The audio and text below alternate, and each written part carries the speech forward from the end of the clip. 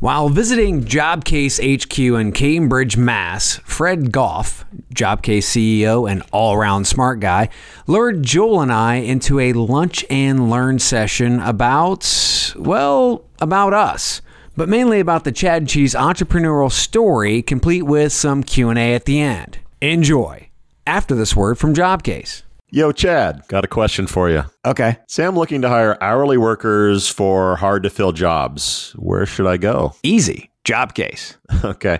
All right. Now, let's say I've tried the job boards and all I'm getting is clicks. And what I really want are qualified candidates, actual people. Where should I go? Dude, Jobcase. Now, what if I want the team who is helping me with all this sourcing to be really, really, really smart? Mm-hmm. And before you answer, keep in mind, I'm talking Mensa smart, like MIT affiliated data scientists and people who are at the forefront of machine learning. Who you got? Oh my God, dude. It's Jobcase. Jobcase. Look, with 100 million members in their community, active and passive job seekers, a huge team of data scientists who are experts at targeting and connecting employers with the right candidates, the answer is always going to be Jobcase. I dig it. I'm picking up what you're putting down. But what if... Hard stop, Jobcase. See for yourself why the answer always comes back to Jobcase for all your hiring needs. Learn more at jobcase.com/hire. That's jobcase.com/hire. Jobcase. Hide your kids. Lock the doors. You're listening to HR's most dangerous podcast. Chad Sowash and Joel Cheeseman are here to punch the recruiting industry right where it hurts. Complete with breaking news, brash opinion, and loads of snark. Buckle up, boys and girls. It's time for the Chad and Cheese Podcast.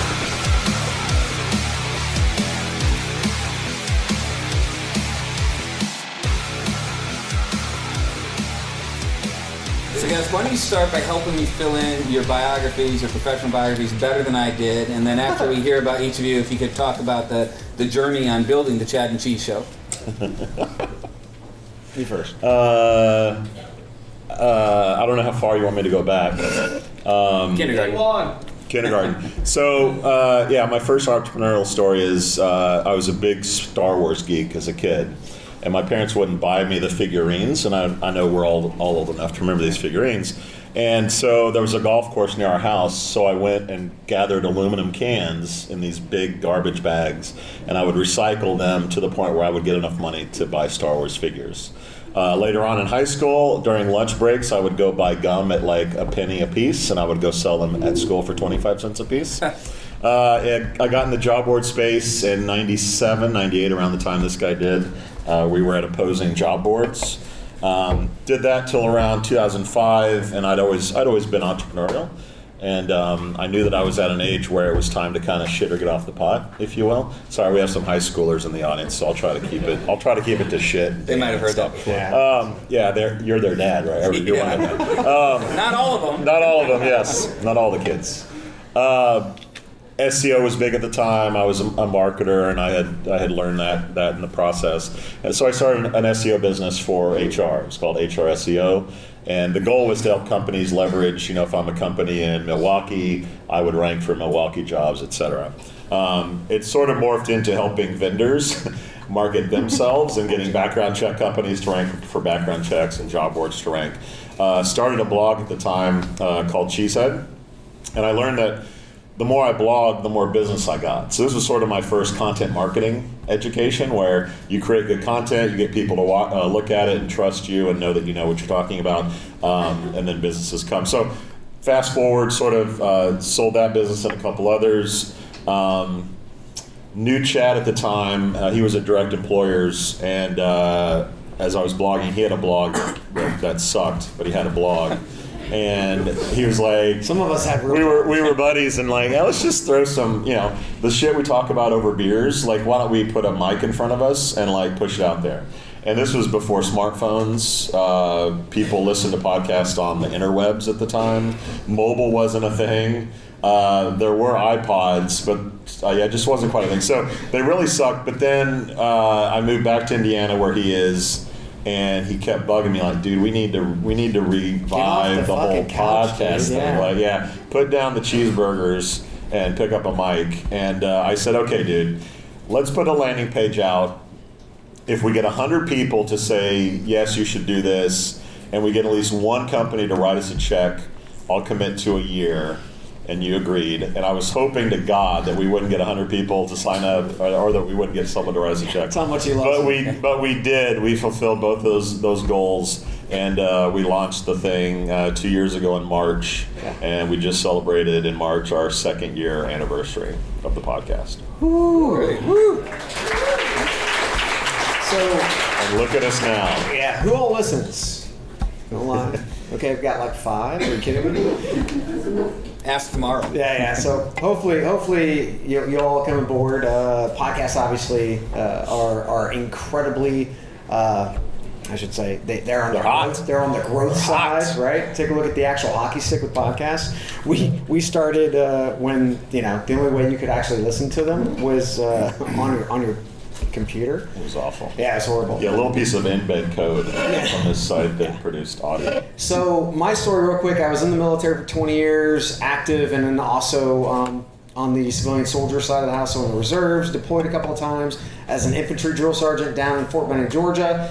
During that time frame, in 98, I was with Monster before it was Monster. So Online Career Center in Indianapolis, Indiana, along with E-Span, which was also in Indianapolis, Indiana. A couple of the hot job boards at the time. TMP had bought the Monster board and Online Career Center, smushed them together in January of 99, did Super Bowl ads, blimps, all that other happy horse shit, and there you go, right? So I was actually a part of that growth, and it was fun, and it was just totally incredible to be a part of that. And I left, and I went to a company organization called Direct Employers Association. I was there for 10 years as a VP. Actually, that's where I had first conversation with Fred back probably like around 2009, 2010.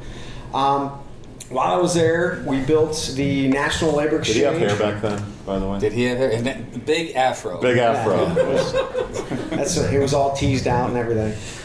Built the National Labor Exchange. I mean, there were a ton of things that we were doing that was really focused on workforce and economic development, which is why I love listening to the Jobcase story. From there, I went to Recruit Military, was the CXO there during transition, was at Ronstadt, RPO, built their veteran hiring program, and then popped out on my own and got a hold of him and said, hey, it'd be really cool if we could start doing something to get our name back out and start talking about just shit and do it the way that we do, which is a couple of guys on a bar stool talking about the 20 years of experience and the technology and all the bullshit that we hear, but nobody talks about. Nobody talks about it. If you've ever listened to an HRTA kind of podcast, or even blog in most cases, everybody just kind of softballs, or it's all warm and fuzzy. Let's shoot it straight, and that's what we did. And within, I would say, 6 months, we started to see our numbers skyrocket, and today we have a handful of listeners and sponsors. I think there are 3 keys to the success of our podcast. Yeah. Number 1 is our wealth of knowledge. And yes, we're idiots, but we've been in this space for 20 years, so we actually do have some perspective and context that's actually really tough to find. I think the second thing is that we really focused. So many blogs, podcasts, shows, it's like, I want to do a marketing blog or a marketing podcast. And it's like, to who and to like what degree? There's so many like really expansive podcasts that I think part of our success was that we really focused on what we knew best, and we just did that stuff because we knew it when we talked about it. And then I think the third thing was frequency. Like, we committed to it. We committed to a weekly show, and then opportunities came and like, well, we need to feature startups. So we launched Firing Squad, which was like Shark Tank for startups. And then we said, well, instead of like the weekly stuff, the news is cool, but let's dive into AI or chatbots or automation or programmatic with people who really know those topics. And now we're doing like live shows and talking to companies that way. But because we churn out content people know they're always going to get fresh stuff. They're always going to know when they go check out the page or on iTunes or whatever that there's going to be new stuff. I think those three things, and you can chime in on any other things that you can think of. But yeah, that has been kind of the key to the success of our podcast. Yeah, piggybacking on that, I mean, it is so hard to keep up with what's going on in our industry.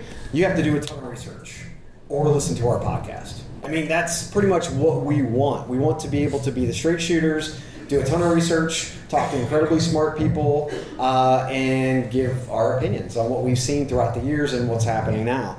I think also, you know, my background's in sales and partnership development and whatnot. It was really incredibly important not just to put a podcast out there and step away. We started partnering with organizations like TA Tech, which is a conference, and then other conferences wanted to be a part of it. So we started doing live shows. We took a look at other podcasts that were out there that had similar types of formats, but what were they doing different to be successful? And could we adopt some of those and run parallel? So we did that as well, and we continually do that. So as we build, the way that I see it, is I'm a product guy too, is we build new products that the people want. And we have listeners, which I pretty much see as our customers. I don't see it as our sponsors as our customers. It's our listeners. Because if they're not there, the sponsors aren't there. So what do they want? What do they want us to build? What do they want us to talk about? And that's where we look at our analytics. We connect with our listeners, and we try to give the people what they want, because that's what it all comes down to.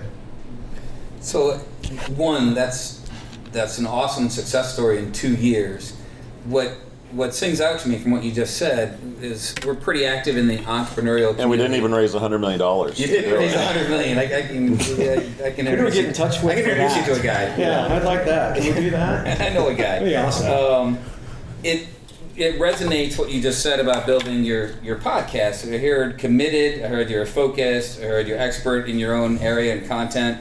Then you start talking about iterating and analytics. These are the exact same way so many entrepreneurs talk in successful entrepreneurs around Kendall Square. So it really resonates with me.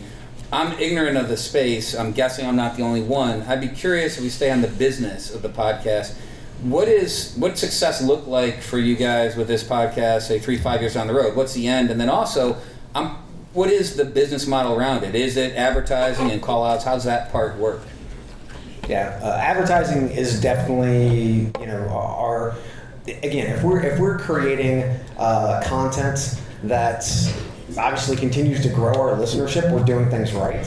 And if that happens, then companies are going to come to us. At that point, and this is really how we grew. So we had one podcast, it was a weekly podcast, that was full of sponsors. We had a bunch of other companies coming to us saying, take our money. Right? And it was because they wanted to be associated with something that was authentic, something that was real, something that pulled the covers back and actually talked about what the landscape looks like. So we actually hit a nerve, obviously. At that point, we started creating all these new podcasts that Joel's talking about. We had these concepts ready to go, but we weren't going to just start throwing them out there without the prospect of funding, too. Because I have a consulting company. He has a product called Ratedly that's out there, so we have to take a look at the time that we spend. Where do we spend it? And I think that, assuming everyone, if you haven't heard a podcast, you've heard a radio station before. So our ads are very similar to radio spots. And I think part of our success was the novelty of an audio advertisement.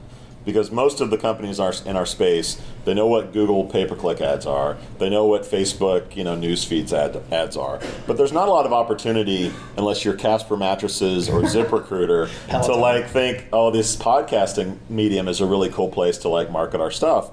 And because of the audience that we pull is so targeted, a lot of companies, I think, the novelty of oh, cool, we could do a little script and record it and put it out there as almost a radio spot on your show. I think that was part of the appeal, that it wasn't just put a banner ad on the side or do something that you've already done. It was really unique to a lot of the companies out there. Well, and we have fun with our sponsors too, because they'll come out with new ads and we'll make fun of the ads, or we'll make fun of their URL. Go canvas.io. What the fuck is that?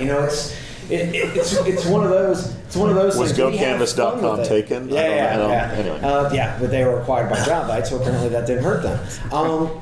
But yeah, it's all about trying to again just be real, and that's what when you set that expectation. Every advertiser or sponsor that we talk to, there's one conversation I have right up front from an expectation standpoint. We are who we are. We own the content. We say what gets on the air, how it gets on the air. You have no say over any of it.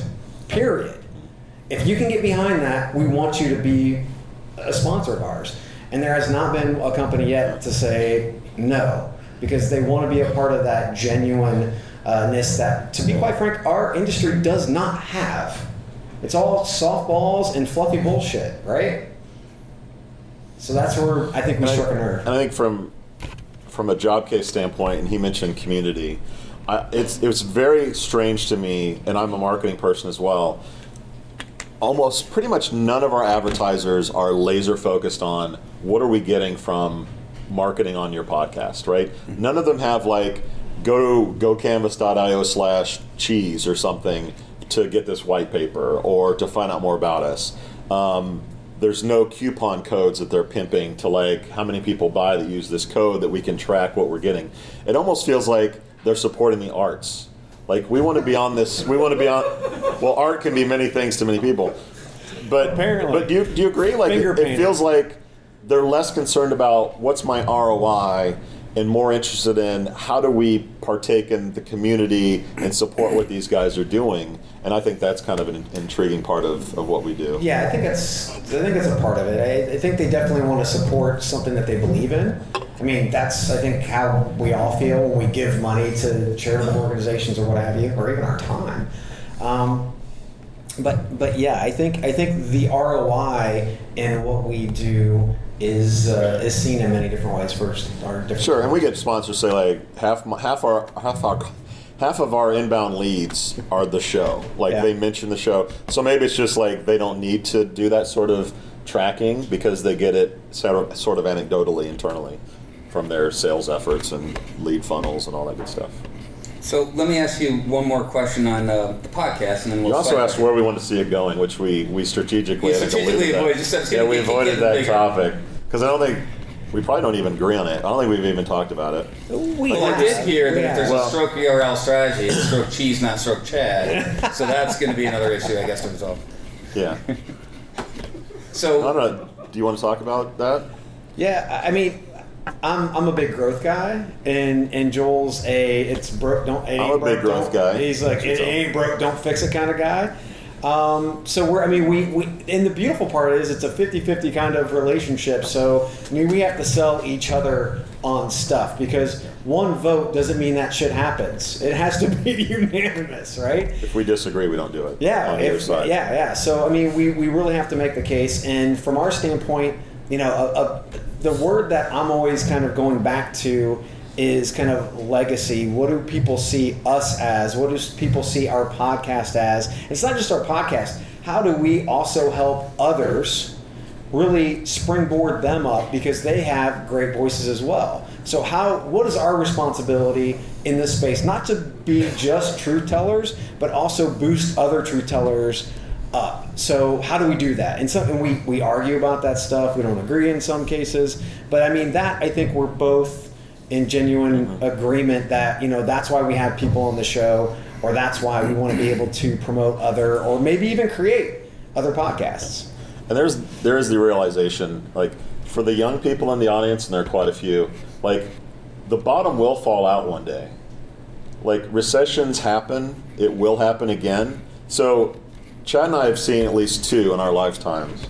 So when that happens, our industry gets hit significantly harder because when people don't hire, we can't make money unless you have a different model. But so I think we're probably more conservative with what we're going toward, knowing that okay, when the bottom falls out and the sponsorship dollars dry up, like what happens to the show? So we have to think about that as well when we think about growth. Agree? Yeah, no, I totally agree. But I also think that in a recession, there's also a great conversation around keeping your brand alive. Yeah, what I mean? It's a little bit like everyone in Boston that was born after 2000 just thinks like championships happen all the time.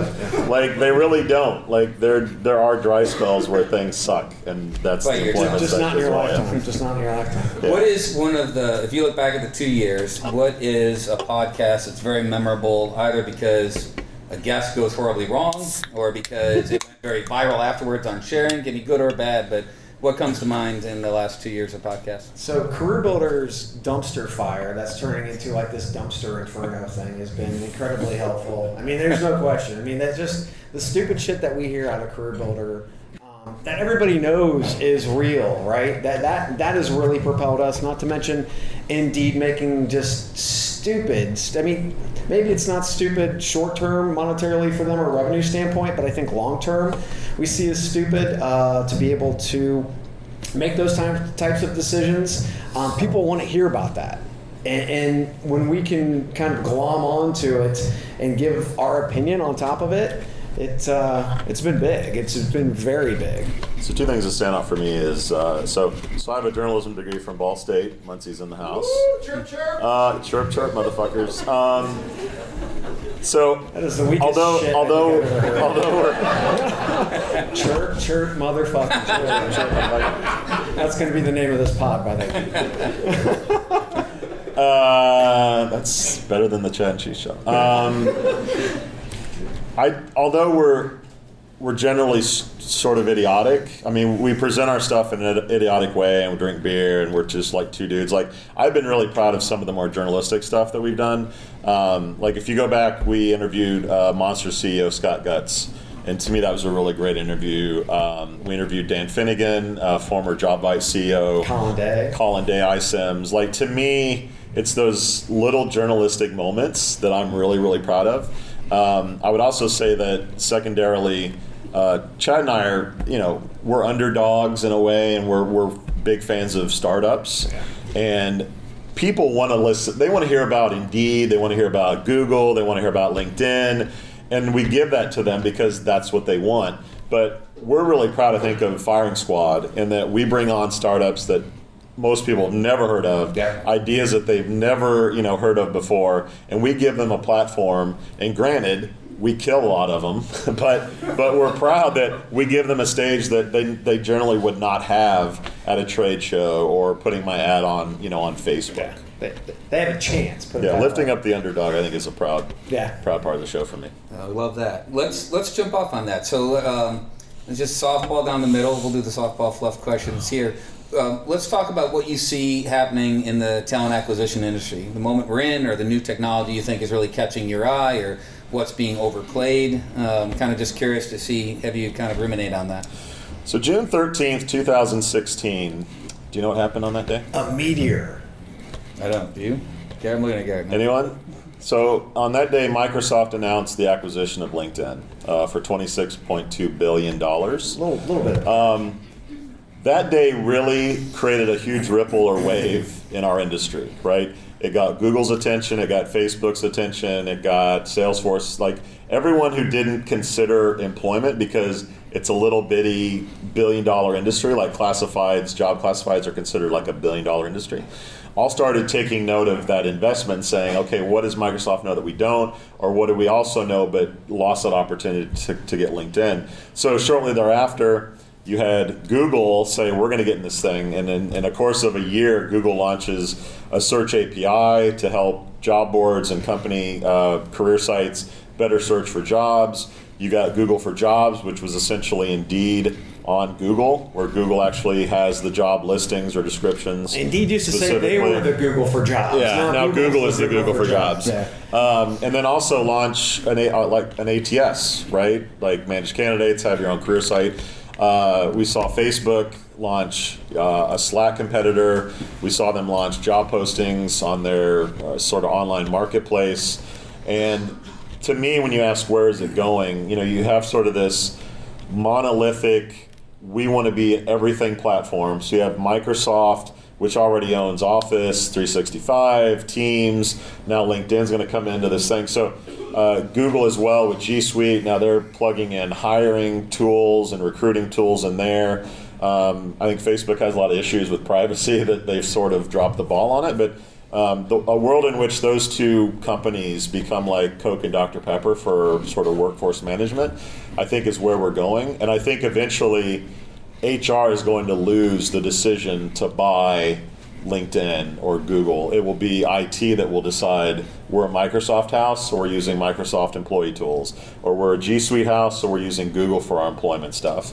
And that's the world we're living in. As a reaction to that, the meteor hits, certain animals die. I think we're seeing sort of the slow death or dilution of job boards, sites that we think about historically as like Monster, Career Builder, Dice.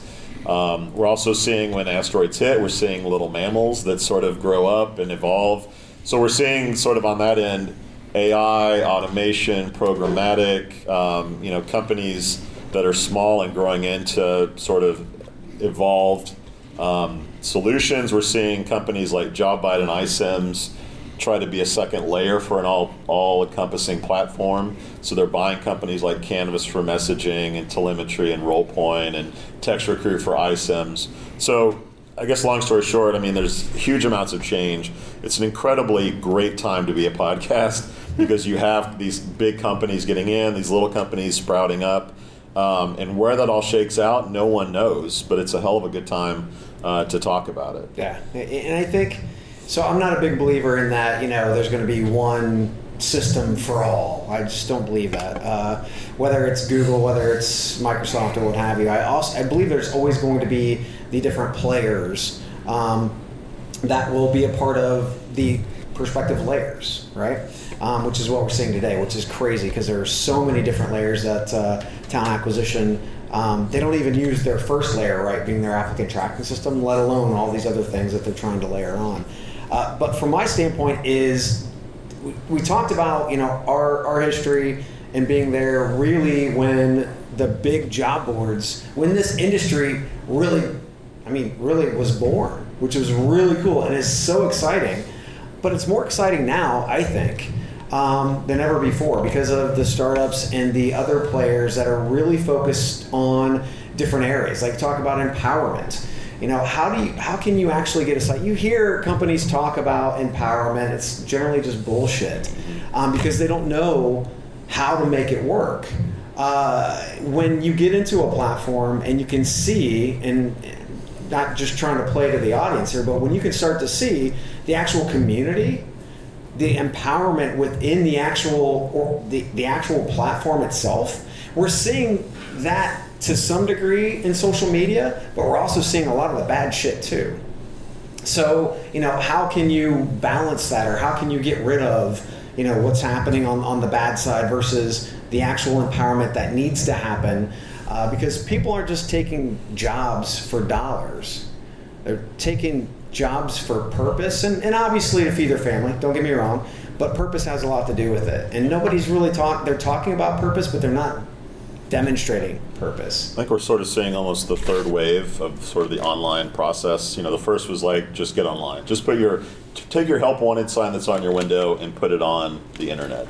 And then the second phase, probably in the mid-2000s, you had social media, right? You had MySpace, Friendster, which we remember and we're still on, and Facebook, Twitter. So you had like, let's just get online. Now you have people online, and now I think the third wave is sort of like we have technology that can help bring people into the technology and help them do their jobs better, find work more easily.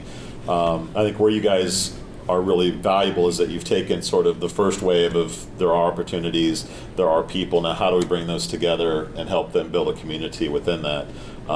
Which is different than a lot of other companies kind of play that dynamic. Right. But I think the way that you're doing it is pretty fascinating. Well, I'll give you a great example. There's a company that's not too far away from here. It's called Rally Points, and I'm in the military. It's a military kind of like Facebook to an extent. And there is some empowerment that's happening there because when I go in, I'm actually going in most cases to be able to help some of the individuals in the platform who are veterans answer questions around jobs. That to me is incredibly important. I don't think they have as tight a knit or control over it as they possibly could, but I think they're trying to go in the right direction. Yeah, we know them. Harvard Innovation Lab. Yep. Right? Yeah, it's a good team. So you touched a little bit on the labor markets as well. Why don't you talk about where you see, and it might be a conversation about platforms like a Wanalo or Blue Crew or Shift Courier, or it might be a conversation about labor market development. Are we going to 1099 instead of W-2? But how do you see that labor market playing out, either before or after the recession you mentioned? Yeah, I'm a pretty simple guy. I graduated from Ball State. I didn't go to MIT or Harvard or any of those schools that probably you guys No all chirp on that one? Okay. So I like things that make a lot of sense to me, right? Like when Indeed came out, that made a lot of sense. Like take all these disparate systems, all these jobs that are everywhere, bring them into one system and let people easily search and go to those sites. So when I look at platforms that you talk about, the Pair, the Snags, the ones you mentioned, to me it makes a lot of sense. Like if I was graduating, if I was getting ready to graduate, or if I was in school, like it just makes sense. Like I want to be this certain thing. Let's say I want to be a cook. So I want to work at Ruth's Chris, I want to work at Morton's, I want to work at, whatever steakhouse. Like I want to cook steaks for a living. And I can be on this platform where a company can basically bid for my services based on my rating, based on my year's experience, whatever. And then when I want to work, I can log in and pick and choose like what steakhouse I want to work out that day. And to me, it just makes sense that the user is empowered to work when they want, make as much as they want, and then the employer is empowered because if I need an extra cook that night or an extra whatever because there's a conference in town, that I can easily access this talent pool to bring them in and not have to go through like post a job, interview them for a full-time employee, get the benefits. And by the way, we haven't said the word ghosting yet since we've been here, but like ghosting is a huge problem with companies where people get a job and just don't show up, or they come for a week and then like I'm kind of done with it. So to me, platforms make a ton of sense, and I think that's why we're seeing so much money go into that space, that people see that as well. Yeah, I think it's hard to have the conversation without talking about platforms and infrastructure and being able to once again empower people to find those jobs and really be in control. And that's where we're going. I mean, I'm sure. I mean, it's not here. It will be next year in a form in California. But who's heard of GDPR? That's all about what? Giving control of pretty much a candidate control of their own data. That's their data, right? It's not the employer's data. So that's a huge shift, and we're seeing that shift happen. That's coming to America, and by the way. That's coming next year, and just starting in California. So I mean, being able to do much of what we're doing today outside of platforms are just going to seep in. Technology it's Moore's law. That's good, thanks. Let me hit some questions people asked in advance, just a couple of quick ones. Let's see if there's any more out here. And will we know who asked the question? I will tell you. Or is this all anonymous? I will tell you their first names, and I think because everyone pays my members to hire them all the time, or my employees. So everyone point to whoever first name So is. Yuri in the room? Oh, there we go. There it is. Balls. Yeah, this is my question. So our man Yuri is on our information retrieval team, expert in machine learning, and does a lot of applications of that for us. One of Yuri's questions says, it seems that recruiting has become less and less humane with automated resume parsing, application filtering, automated screening, etc. Where does it get us? What is the effect on teams and overall company culture that are choosing AI for recruiting? So Fred has a great slide that you need to take a look at, Yuri, and just from the base of this question. He literally, and I use this in some of the podcasts and presentations that we do, where he's taking a look at like ONET jobs. And then he's showing that this whole job can't be automated, right? That there are just tasks in this job that can be automated.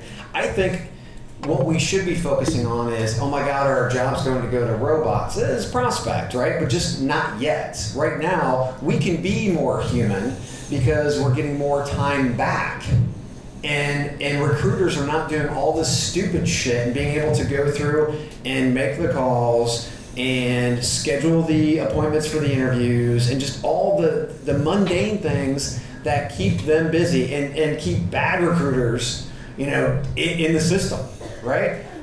Good recruiters want to be able to actually provide the human touch. And I believe that the technology will allow us, at least this first phase, will allow us to get rid of all these mundane tasks and just focus on process. And that's one of my big keys, is that we're always focused on technology, and that's bullshit. We need to focus on process and the problem, and then start looking at technology, right?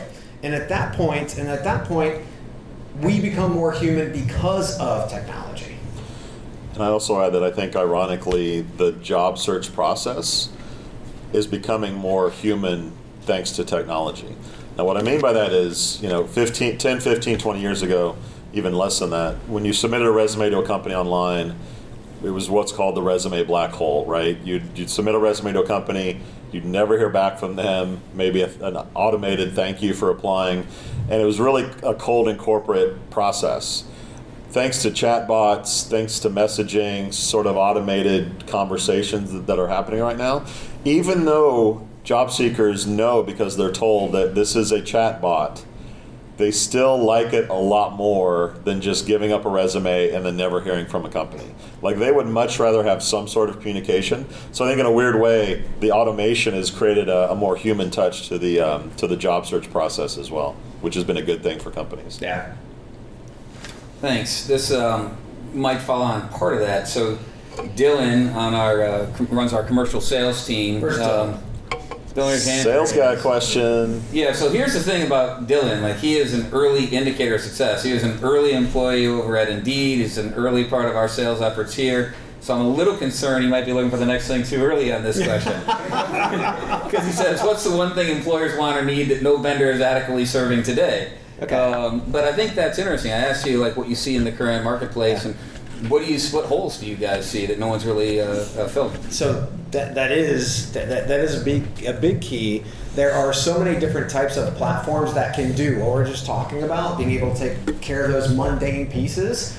The problem is they're outside of the applicant tracking system in many cases, and you're sending a recruiter from here to this platform to this platform. So I think a lot of the tech is actually out there. The big issue is the integrations and making sure that the system of record, whether that's your CRM, if that's what you want to call it, or your ATS, that they are integrating into these different platforms to ensure that you have all these efficiencies in place. That's the big key, because talent acquisition, they can't spell programmatic. They don't know how Joel says they can't spell SEO. And they don't know what AI is. And who gives a shit what AI is, right? Just as long as you understand the process and the problem, you can take care of that, but there has to be an integrated system that does that. So I think that, Fred, it's not really something that's new. It's how we take what we already have and use it in more of an appropriate manner. So I want to see a day, and I think a day will come at some point, where a business owner says, "Hey Alexa, schedule me up to 10, or not even that. Alexa, find me a PHP developer nearby," right? And the bots go in and they go source candidates that are PHP developers within 10 miles or whatever, where you are. They set up an automated process to pre-screen and interview the person that's also unbiased, by the way, right? There's not it's really actual skills, and we haven't talked about that.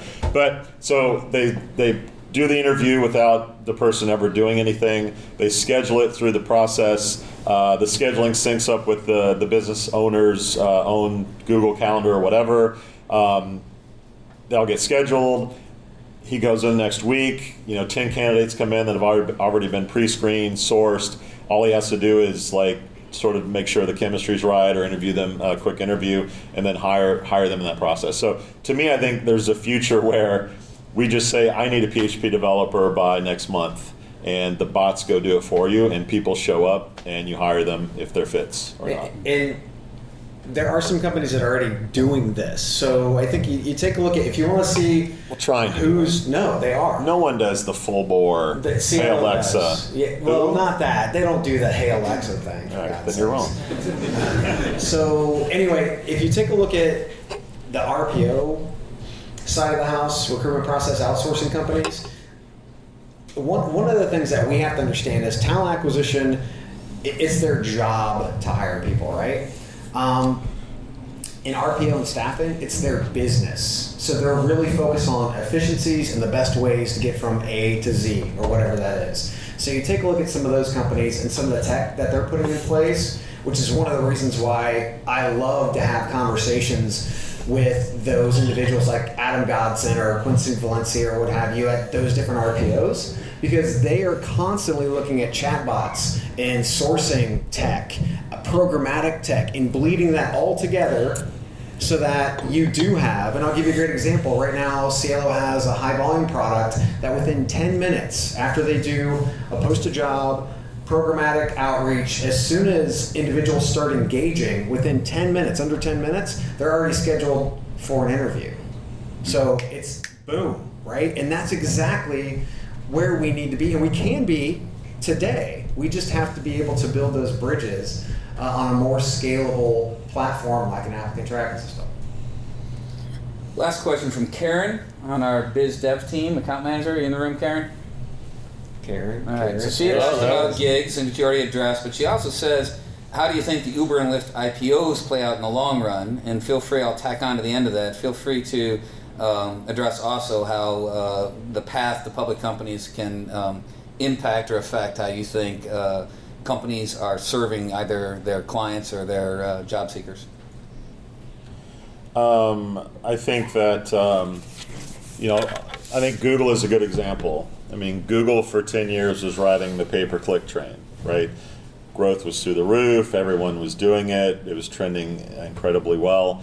And then people started to get more choices in how they advertised, right? Social media, there are all kinds of ways. So Google's last quarterly report, they dropped 10% because clicks are going down, the growth isn't there, the amount that they get per click is going down. So Google has to figure out how do we, where's the low-hanging fruit for more money? So to me, they're looking at how do we verticalize our search? Like how do we do apartments and cars and all these different things? And employment is one of those verticals that to me they're targeting to help increase revenue. Why that's relevant is I think Uber and Lyft, eventually the ride-sharing train is going to slow at some point. And at that point they have to say, where does growth come? Where does more money come? So they're looking at driverless cars and creating those systems. But I think Uber in particular is looking at how do we create, we already have these people that are in the Uber platform that we pay for driving. How can we pay them for doing other things? Uber Eats is, I think, an extension of that. How do we pay them to just go pick up food and deliver it? And I think work is going to be another thing that they probably get into. Like how do we just use our platform to someone who drives a car also can sign up to work at a dry cleaner or work at a convenience store, and then we'll manage that whole process because we already have the platform to do it. I think inevitably Lyft will probably look at that space as well because if it's successful for Uber, they'll look at that. I guess that's the answer to the question as I know it. Yeah, I think it's going to be hard for those companies coming from the direction that they did. I think companies in the employment space can actually take a look at that because they already have clients, they have companies to be able to build on, and they have revenue streams that are already built in for new products that they could build much like an Uber or a Lyft. Ghosting will go down a lot when a driverless car goes to pick your worker up and bring them right to work. It's like a car's going to be there in an hour. Like you get in it and come to work. I'm also really excited about Slack's IPO. I'm really intrigued about how they're going to get into the workforce. And if you don't think they're interested, their ticker symbol is work. So they're coming in this space. They're a messaging app. I mean, and not to mention, does everybody know how Slack actually came to be? Stuart Butterfield, again, he's trying to build this software company. Has to create Flickr to sell it, to be able to gain more money, to be able to fuel the engine. That didn't work. They found some more money, started the whole thing again, and Slack came out of it. So whenever I hear Slack talk about vision, all I hear is bullshit because it was a product that they used internally. There was no vision there. Their vision was to create like this VR Second Life thing that Joel would be in like 24/7. So from my standpoint, to me, it just seems incredibly overblown. I think they are a company that, much like Uber and Lyft, can demonstrate to the rest of the market where opportunity is, but I just don't see them long term unless somebody acquires them, which won't happen because they're going to be IPO here in about 2 weeks. But agree with either one of us. Slack should be interesting to watch. It'll be interesting to watch. Yeah, crash and burn. So, all right, we're getting the good stuff. We're kind of wrapping up. We're at 1 o'clock. Listen, I learned a lot, and I thank you. I applaud what you guys have done and the success you're having. It's freaking awesome to watch. I appreciate the nice things you said about Jobcase along the way. Anything you want to wrap up with before we call it an hour? Well, every time we have a CEO come on the show and pitch their product, at the end of their pitch, they never tell the audience where they can learn more about their product. So I guess I would leave it as simply, if you liked what you heard today and you want to hear more, check out chadcheese.com or just search the Chad and Cheese podcast on whatever podcast platform you prefer. Hit the blue subscribe button and have at it. I think you added a lot of listeners today. Thank you, Chad. Thank you, Joel. Thanks, Fred. Thanks, guys.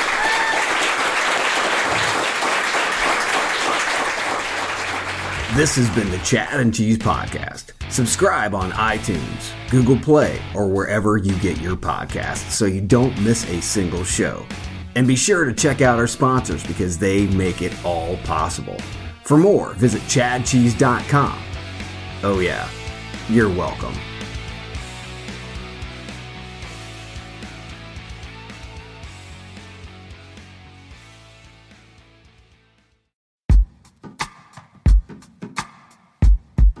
The Jim Stroud Podcast explores the discoveries and trends forming the future of our lives. Brain-to-brain communication, robot bosses, microchip implants for workers, and artificial intelligence replacing human workers are all happening now. If you want to know what's happening next, subscribe now to the Jim Stroud Podcast.